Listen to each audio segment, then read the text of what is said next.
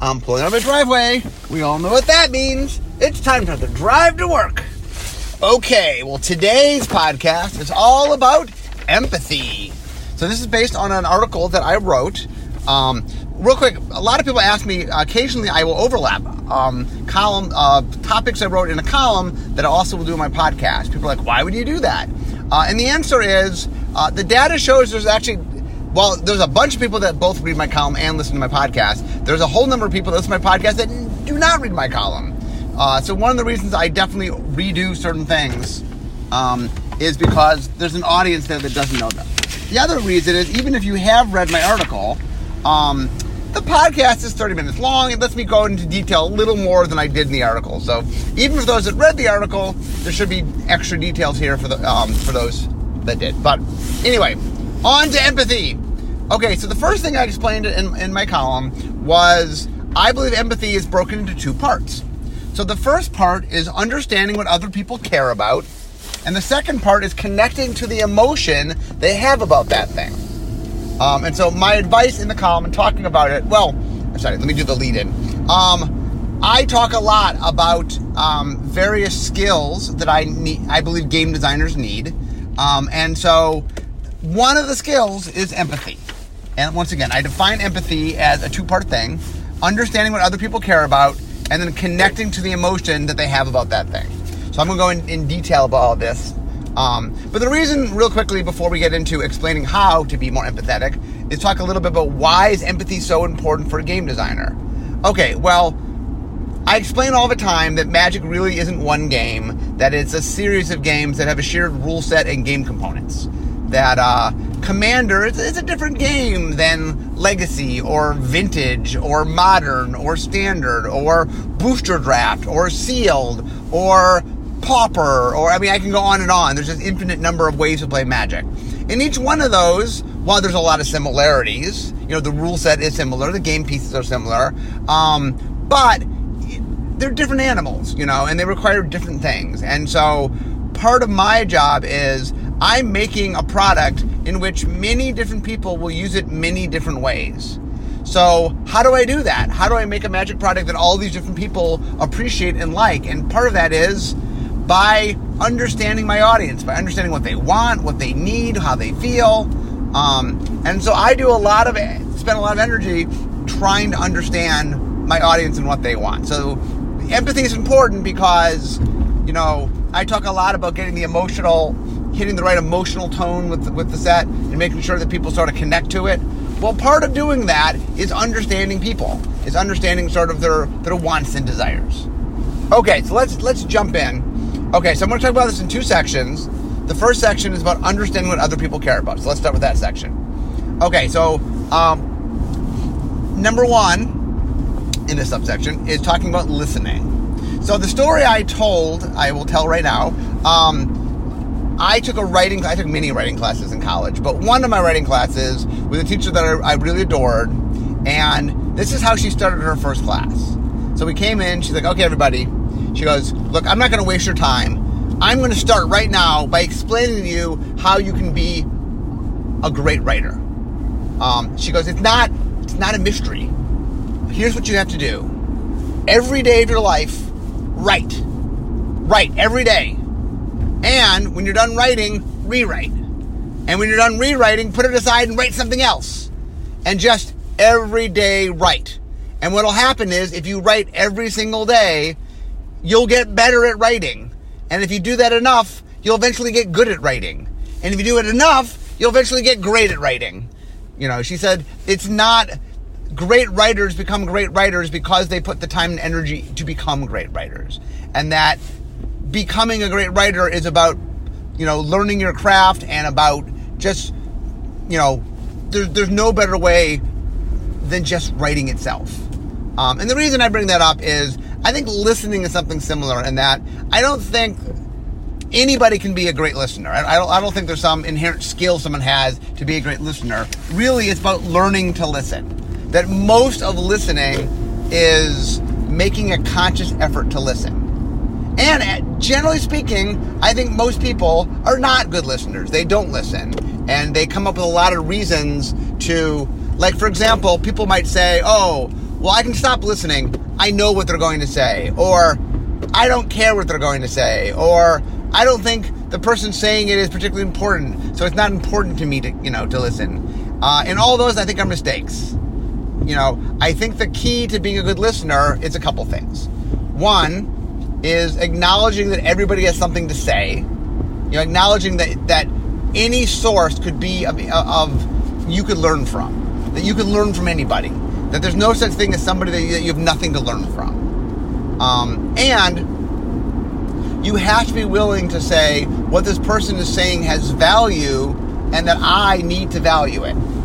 And third, a lot of listening is resisting the urge to talk. Now, given I'm a talker, so I get this. One of the things that's really interesting. So, I remember reading this article that was talking about dating, and it was saying, it looked at a lot of factors about what can make a first date successful. And there were a whole bunch of different factors, but one of the ones that ranked really high was listening. That one of the things that people find very attractive in a mate is someone that listens to them, really listens to them, not puts up not sort of creates the illusion they're listening, but actually listens. And what that means is they spend time letting that person talk, and then they say things that demonstrate that they have listened to what that person said. And that's an important part of listening, is both hearing what the person says and making sure that you demonstrate to the person that you have heard them. That's an important part of listening as well. Not just the actual listening, which is takes time and energy and focus, but making sure the person feels listened to, and that is also very important. Okay, so how you have to listen, you have to make a conscious effort, but also you have to create opportunities for people to talk. Okay, there's a bunch of ways to do this. One is open up about yourself. People have a lot of sense of equity to them that if you open up, it makes it more willing for other people to open up. Like one of the things that I do, for example, you'll notice, for those who follow me, obviously this is my podcast, I spend a lot of time and energy on social media trying to be very much myself, I want people to see me not as a corporate entity, not as the man, but as a person. And part of what I do to do that is I definitely make sure that I'm very open about who I am. If you follow me on my social media, I'm not just talking about work. I share stuff with my family. Every year I share my holiday card. When we're celebrating things with my family, I share that with people. That I want people to see me as someone very relatable, that I'm a person, I have a family, that yes, I make magic cards and I talk about that, but that I'm more than just that, and that I feel if people can see who I am, it makes them more comfortable connecting with me. Essentially, the more human you appear, the more people will want to interact with you, and especially on social media, where it's easy to be sort of distanced from somebody. Opening up is important. So that ties to number 2, would be share information. The other thing that I think is important of what I do is not just that I am very open about who I am. And like I said, if you've read my stuff or listened to my podcast, I have talked about raising my kids and meeting my wife and, important life lessons, things that have shaped me.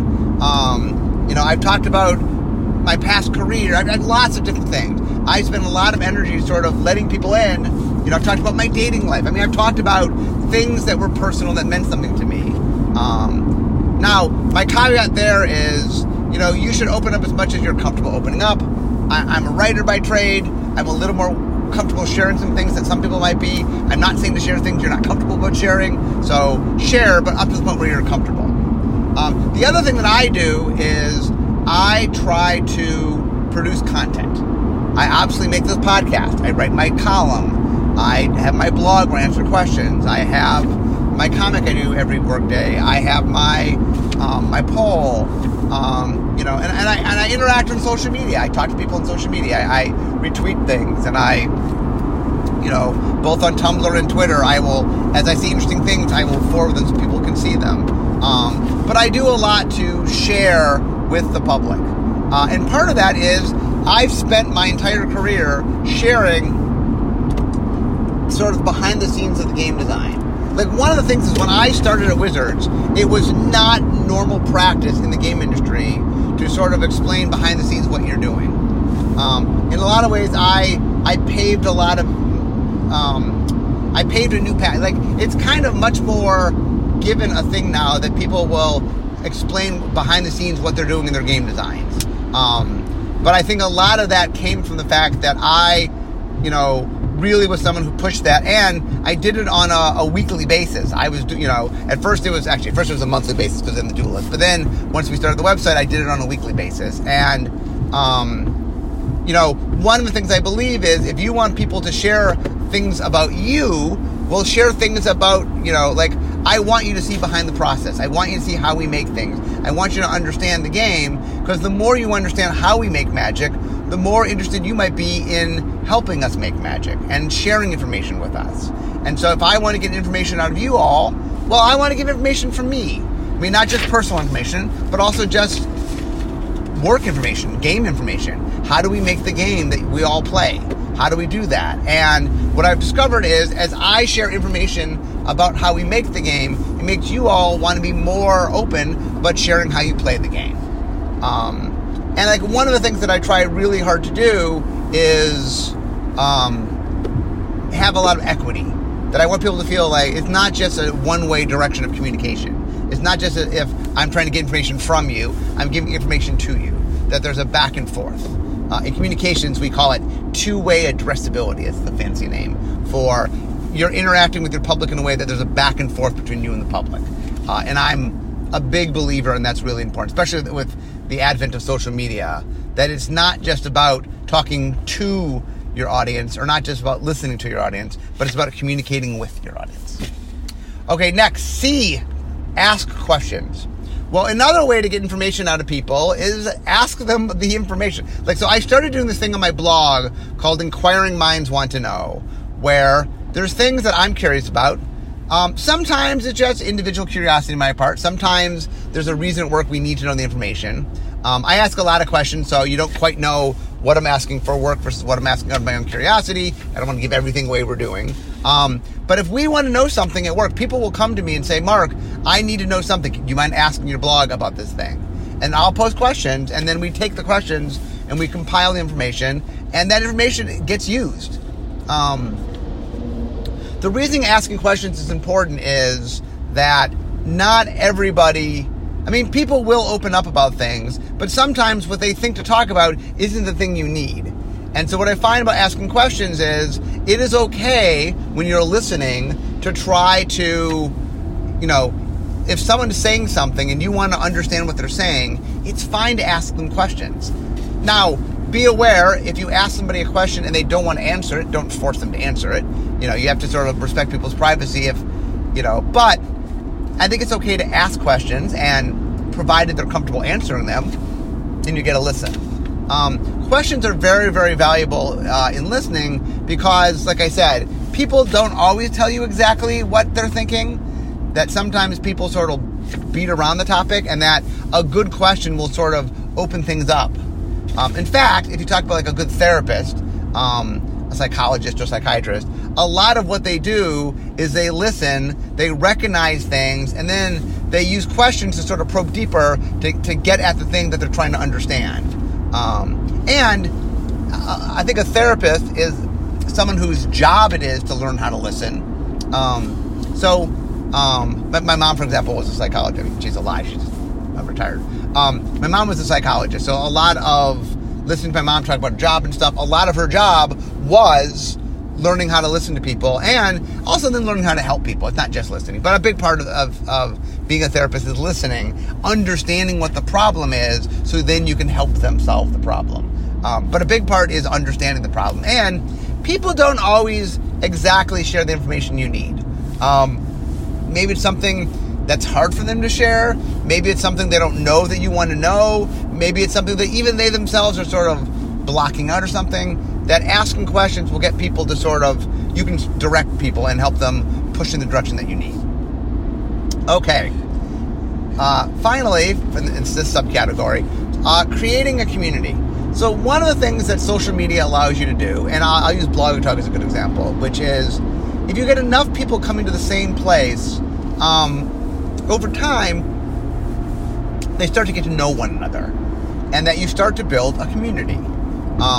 Especially if you have people with a shared interest. Now, obviously, I talk about Magic, so look, I have an audience that cares about the game, and that one of the nice things about building a community is it makes it makes a more comfortable space, makes people feel more open, and sometimes people will share not just with you, but with other people. And another way to listen is, obviously listen when people talk to you, but you also can listen when people talk to other people. Not in a private way, but when it's an open conversation. Like, one of the things in life I've discovered is sometimes if you're in a group of people, even if you're not talking, if other people are talking, you still can learn and listen to what people are saying. And that, part of having a community is creating more circumstances where people feel comfortable. A lot of the issue about, in general, people want to talk about what they care about, but they have to feel comfortable to do that. And so part of being a good listener is making people feel comfortable, or also listen in the places where they are comfortable. Sometimes, for example, people are more comfortable talking one-to-one. Some people are more comfortable talking in a group where there's a larger sense of sharing in the group. Obviously, group therapy is a thing. So, there is a lot of value in larger groups, especially when the larger groups have something in common. Most support groups are all about, here's a whole bunch of people that share a common problem. For example, my wife, Laura, when we had Rachel, our oldest daughter, when Rachel was really, really little, Laura joined a support group for young moms, for moms with young kids. And it was valuable mostly because it made her realize, this thing that I'm really worried about is a common thing. Other people are worried about it, and that it took something that was scary and made her realize that a lot of it was much more normal and natural. And that part of having other moms to talk about, because all the kids were the same age, they're all 3 to 6 months, I think, when they started. And by the way, this group still gets together. Rachel's going to college. So obviously, it's the moms getting together. But it really became a tight-knit group. And that the importance of the group was that just sharing shared experiences is very, very powerful. Okay, next, part of listening. So next thing is you need to learn to go deeper. So one of the things that normally happens when you're talking to somebody and they say something you disagree with, the normal human reaction is, I disagree, stop listening. I don't agree with what they say. But a good listener has to go deeper than that. It's not enough to go, we disagree. You need to understand why, they're saying what they're saying. An example I gave, using sort of a magic example, is someone says to me, I want you to make red enchantment destruction. Now, I could just stop and go, wait a minute. Red can destroy enchantments. That's not something the color pie can do. Okay, they're wrong. I could just stop listening. But by going a little bit deeper and saying, okay, I want to understand why they want that. What exactly is going on? Why do they want red enchantment destruction? And when I listen to them, for example, they might explain that they play with their friend and they have a monocolor red deck and the friend has a monocolor white deck and their friend just has enchantments they can't deal with. And it's really frustrating to them. And it makes them feel hopeless and makes them not enjoy the game. And so when I dig a little deeper, I'm like, okay, they're feeling frustrated, they're feeling hopeless. That is really, I'm jumping ahead of myself, but it helps me get deeper into listening. I just realized I jumped to the second section. We'll come back to the second section in a second. And number 4 is understanding motivations. When you listen deeper, part of understanding why somebody wants something is not just why they want the thing they want, but why. What exactly is causing them to want it? And that one of the most important things about listening is, while you might disagree with why somebody wants something, you will often understand the motivations behind it. That there's a lot of shared things. They get into the emotional part, you'll see there's a lot of shared connection. That somebody, for example, might want to do something you disagree with, but the reason they want to do it, you might 100% agree with. Like, oh, I understand that frustration with that thing. I too get that. Oh, I wouldn't do what you're doing to solve that problem, but I now understand your problem and I share. I recognize the problem and understand the problem. Okay, so let's get into connecting. Okay, so number one is understand the emotion being felt. And what that means is, when somebody wants something, why? Why do they want that thing? The thing they're telling you. When I say to dig deeper, what I'm saying is, get to the core of the experience. Like, for example, when I was doing the psychographics, so Tammy and Timmy, Jenny and Johnny, Spike, that was all about, why do people play? Not just on the surface level of what kind of cards do they like. It wasn't just, Tammy likes big creatures. It was going deeper than that. Like, what exactly does Timmy and Tammy want out of the game? They're like, they're in it for the experience. They want to do things that give them an emotional rush. Oh, okay. And once you sort of dig a little deeper and you understand the motivation, it really opens things up and makes you understand. Because one of the things that I think is important is that emotions are pretty universal.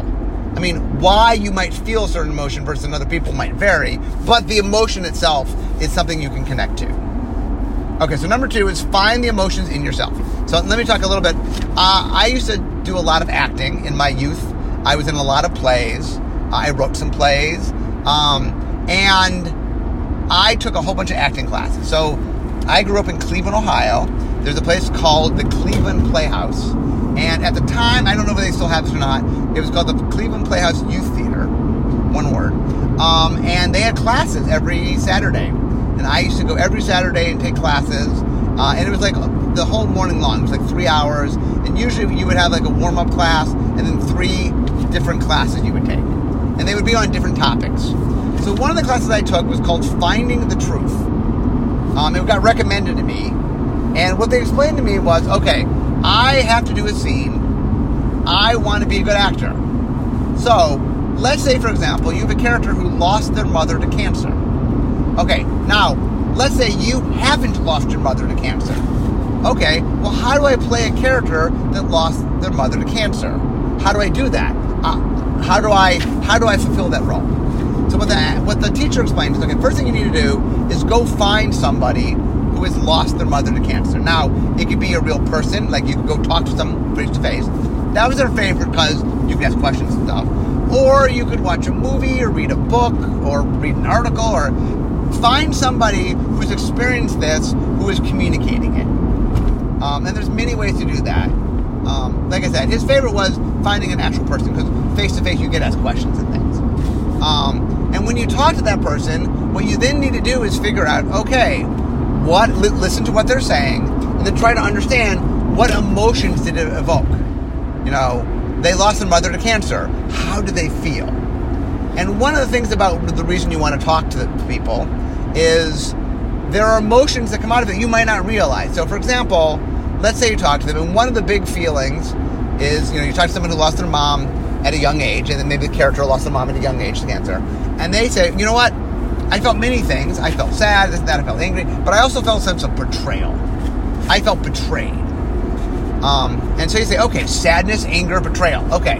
Now, you then go to your own life and say, when did I feel sad? When was a moment that I feel real sad? When was a moment that I felt angry? When was a moment that I felt betrayed? And ideally, can you find something in which you had multiple emotions together? And then, when you're acting, you say, okay, I need to capture sadness and anger and betrayal.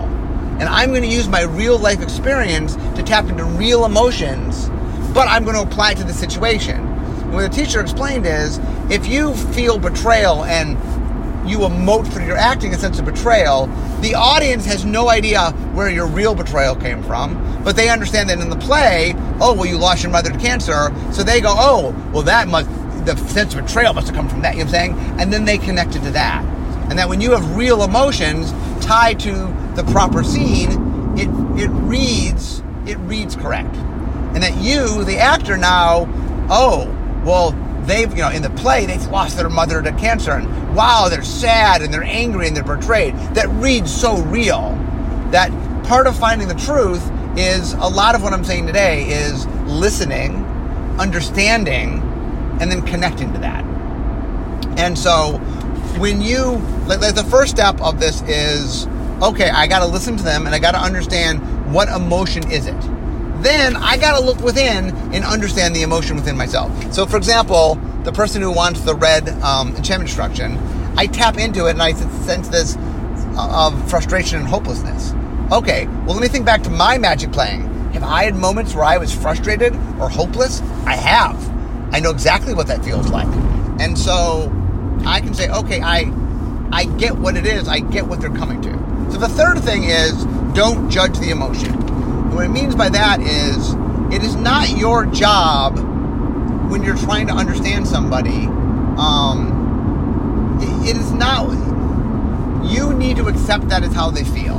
So the story I told in my article was, I was a camp counselor for many years, and I always liked working with the youngest kids. And normally the boys tended to work with the older kids and not the younger kids. In the 6 and 7 year olds where I worked, I was the only boy counselor. A lot of girls, I was the only boy counselor. So I remember there was a little girl, I think her name was Stacy, and she had never been to camp before. She was like 6. She was really afraid. This was something, she had not been away from her parents. And her comfort thing, so she had a little Care Bear. So for those who know the Care Bears are these, they were toys, and there was video, they had a little show, and they all had symbols on their tummy that represented some kind of emotion. And anyway, this one had a sun on it. So I'm trying to relate to Stacy. So, I get down on her level, and so you want the eye contact to be the same level. So I kneel down, I'm talking to her, and I'm trying to sense, I'm trying to connect with her because she's upset. And so I say, oh, you have a Care Bear.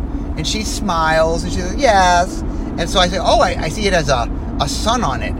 Is this Sun Bear? And she goes, no, it's Funshine Bear. And then just starts crying hysterically. Okay, so eventually I calm her down, and I get her to, it takes a while to bond with her. And when I'm walking back to my co-counselor, I'm like, oh, man, I got to learn the Care Bear names. And they're like, why? And I'm like, oh, well, the Care Bears are pretty popular among the kids. And Stacy in particular, look, she's really having a hard time. She clearly bonds with the Care Bears. I need to understand the Care Bears a little better. And my counselor was like, who cares? Who cares about the Care Bears? And I'm like, look, she cares about the Care Bears. Our kids care about the Care Bears. That part of connecting with somebody is recognizing that they care about something, and that me, dealing with little Stacy, it wasn't that I had to say, oh, the Care Bears are awesome. I had to respect that to her, the Care Bears were important. And a lot of listening is, when you get to the heart of the emotion, is not judging the emotion, not judging what is happening, but understanding that to that person, like, a real big mistake is someone's sad about something, go, you shouldn't be sad about that. Like, no, they are sad about that. Part of connecting to it is saying, okay, I've been sad. I understand how it felt for me when I was sad. And the things I was sad about were important to me. The things they're sad about are important to them. And you have to respect the fact they feel the way they do, and respect the emotion that they're feeling. Even if, to you, that emotion and that thing don't connect, that doesn't mean it doesn't connect to them. They had different life experiences or different things that matter to them. There might be other factors that you're unaware of.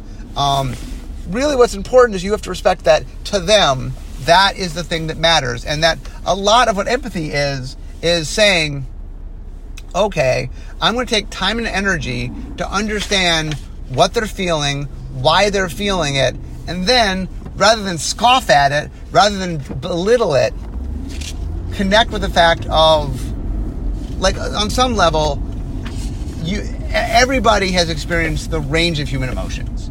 You in your life have been very sad about something. So if somebody else is very sad about something, don't judge what they're sad about. Help them with their sadness. That if something makes somebody really sad, you have to acknowledge, you know what I'm saying? Part of being a good game designer is saying, okay, how are my game components, how are my players feeling about them? And let's say I make something and it makes a good portion of my audience upset in some way. It does not do me any good to go, well, that's dumb that they're upset about that. No, they're upset about it. Then what you need to do is you need to deal with how they're feeling, not judge how they're feeling. So, for example, this is where playtesting comes in.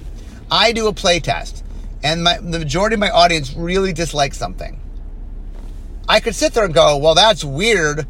I don't think they should dislike it. That's not helping me at all. I have to recognize they do dislike it. And as somebody who's trying to make a game that people want, that you want people, to sell to people, that people want to play, you need to respect what they feel about it. If you make something and the majority of the playtesters are telling you, I don't like that, no matter how much you like that thing, you need to take that into account. And the reason that empathy is so important is, okay, I have a problem. I do a playtest. Players don't like something. Well, it's not enough for me to just know they don't like it. I need to know why they don't like it. Because if I don't understand why they don't like it, maybe I replace it with something they dislike just as much. And part of understanding why they dislike it will help me fix it.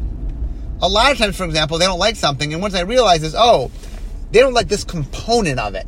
But if I get rid of this component, the rest of it is something they can like. There's this expression, don't throw out the baby with the bathwater. A lot of times when you're trying to fix something, if you don't have the information, if you don't understand your audience, if you don't understand why they dislike something, you can actually do more harm than good. Because, for example, let's say you have, 10 component pieces and 9 they really like and 1 they don't. If you don't understand the 1 they don't, you might throw out other valuable things that make your game work that they like. You know what I'm saying? And that is why sort of being empathetic and having, why listening is so important. Like one of the things I stress in the article is the reason I consider myself to be good at my job, a big part of it is that I've created this means and ways to connect with my audience. The reason Magic does a lot of things that players really want us to do is not a mystery. You tell us what you want. I listen. My job is making sure that we make things that you want. Well, how do I do that? How do I know what you want? Well, there's a hidden secret. You guys will tell me if I just take the steps I need to understand. And like I said, it's more than just knowing what you want. It's also understanding why you want it. Part of making new things for you, sometimes I got to make things you don't know you want, but you'll enjoy. How do I do that? By extrapolating, by saying, well, here's the things they're telling me they want and why they're telling me. And if I understand the motivation behind it, I can extrapolate and use that motivation to find things you hadn't thought of, but that I can put in the game. And so the reason I'm good at my job, a big part of it is because I take the time and energy to connect with my audience and listen to my audience and understand what it is they want. Now, be aware, and this is a whole other podcast, the audience isn't always right in the sense that, the audience is always correct about how they feel. But sometimes their suggestions on how to fix it, this goes into my 20 lessons, isn't necessarily the right way to fix it. You have to take with a grain of salt the audience's advice, but you should always listen to the audience's feelings. The audience will be a really good barometer of how they're feeling about something, whether they like it or not. That you need to listen to. Now, there are solutions to things. They don't know all the parameters of the problem sometimes. I did a whole podcast on this, so you guys can go listen to that. But anyway, empathy is important. A little secret here is also important in life. Everything I've said today applies to life, beyond just game design, but it's also super important to game design. But anyway, I hope you guys enjoyed today's thing. How we do on time? Oh, not too bad. But anyway, if you want to, if you haven't, I did write an article called Other People's Shoes. Oddly, I have 2 articles called Other People's Shoes, but the later one, the one I just wrote in 2019. Anyway, you can go listen to that. I'm sorry, you can go read that if you like this podcast and haven't read it, you can go read that. But anyway, I just want to thank you all for listening. But I am at work, so we all know what that means. This is the end of my drive to work. So to end talking magic, it's time for me to be making magic. I'll see you guys next time. Bye-bye.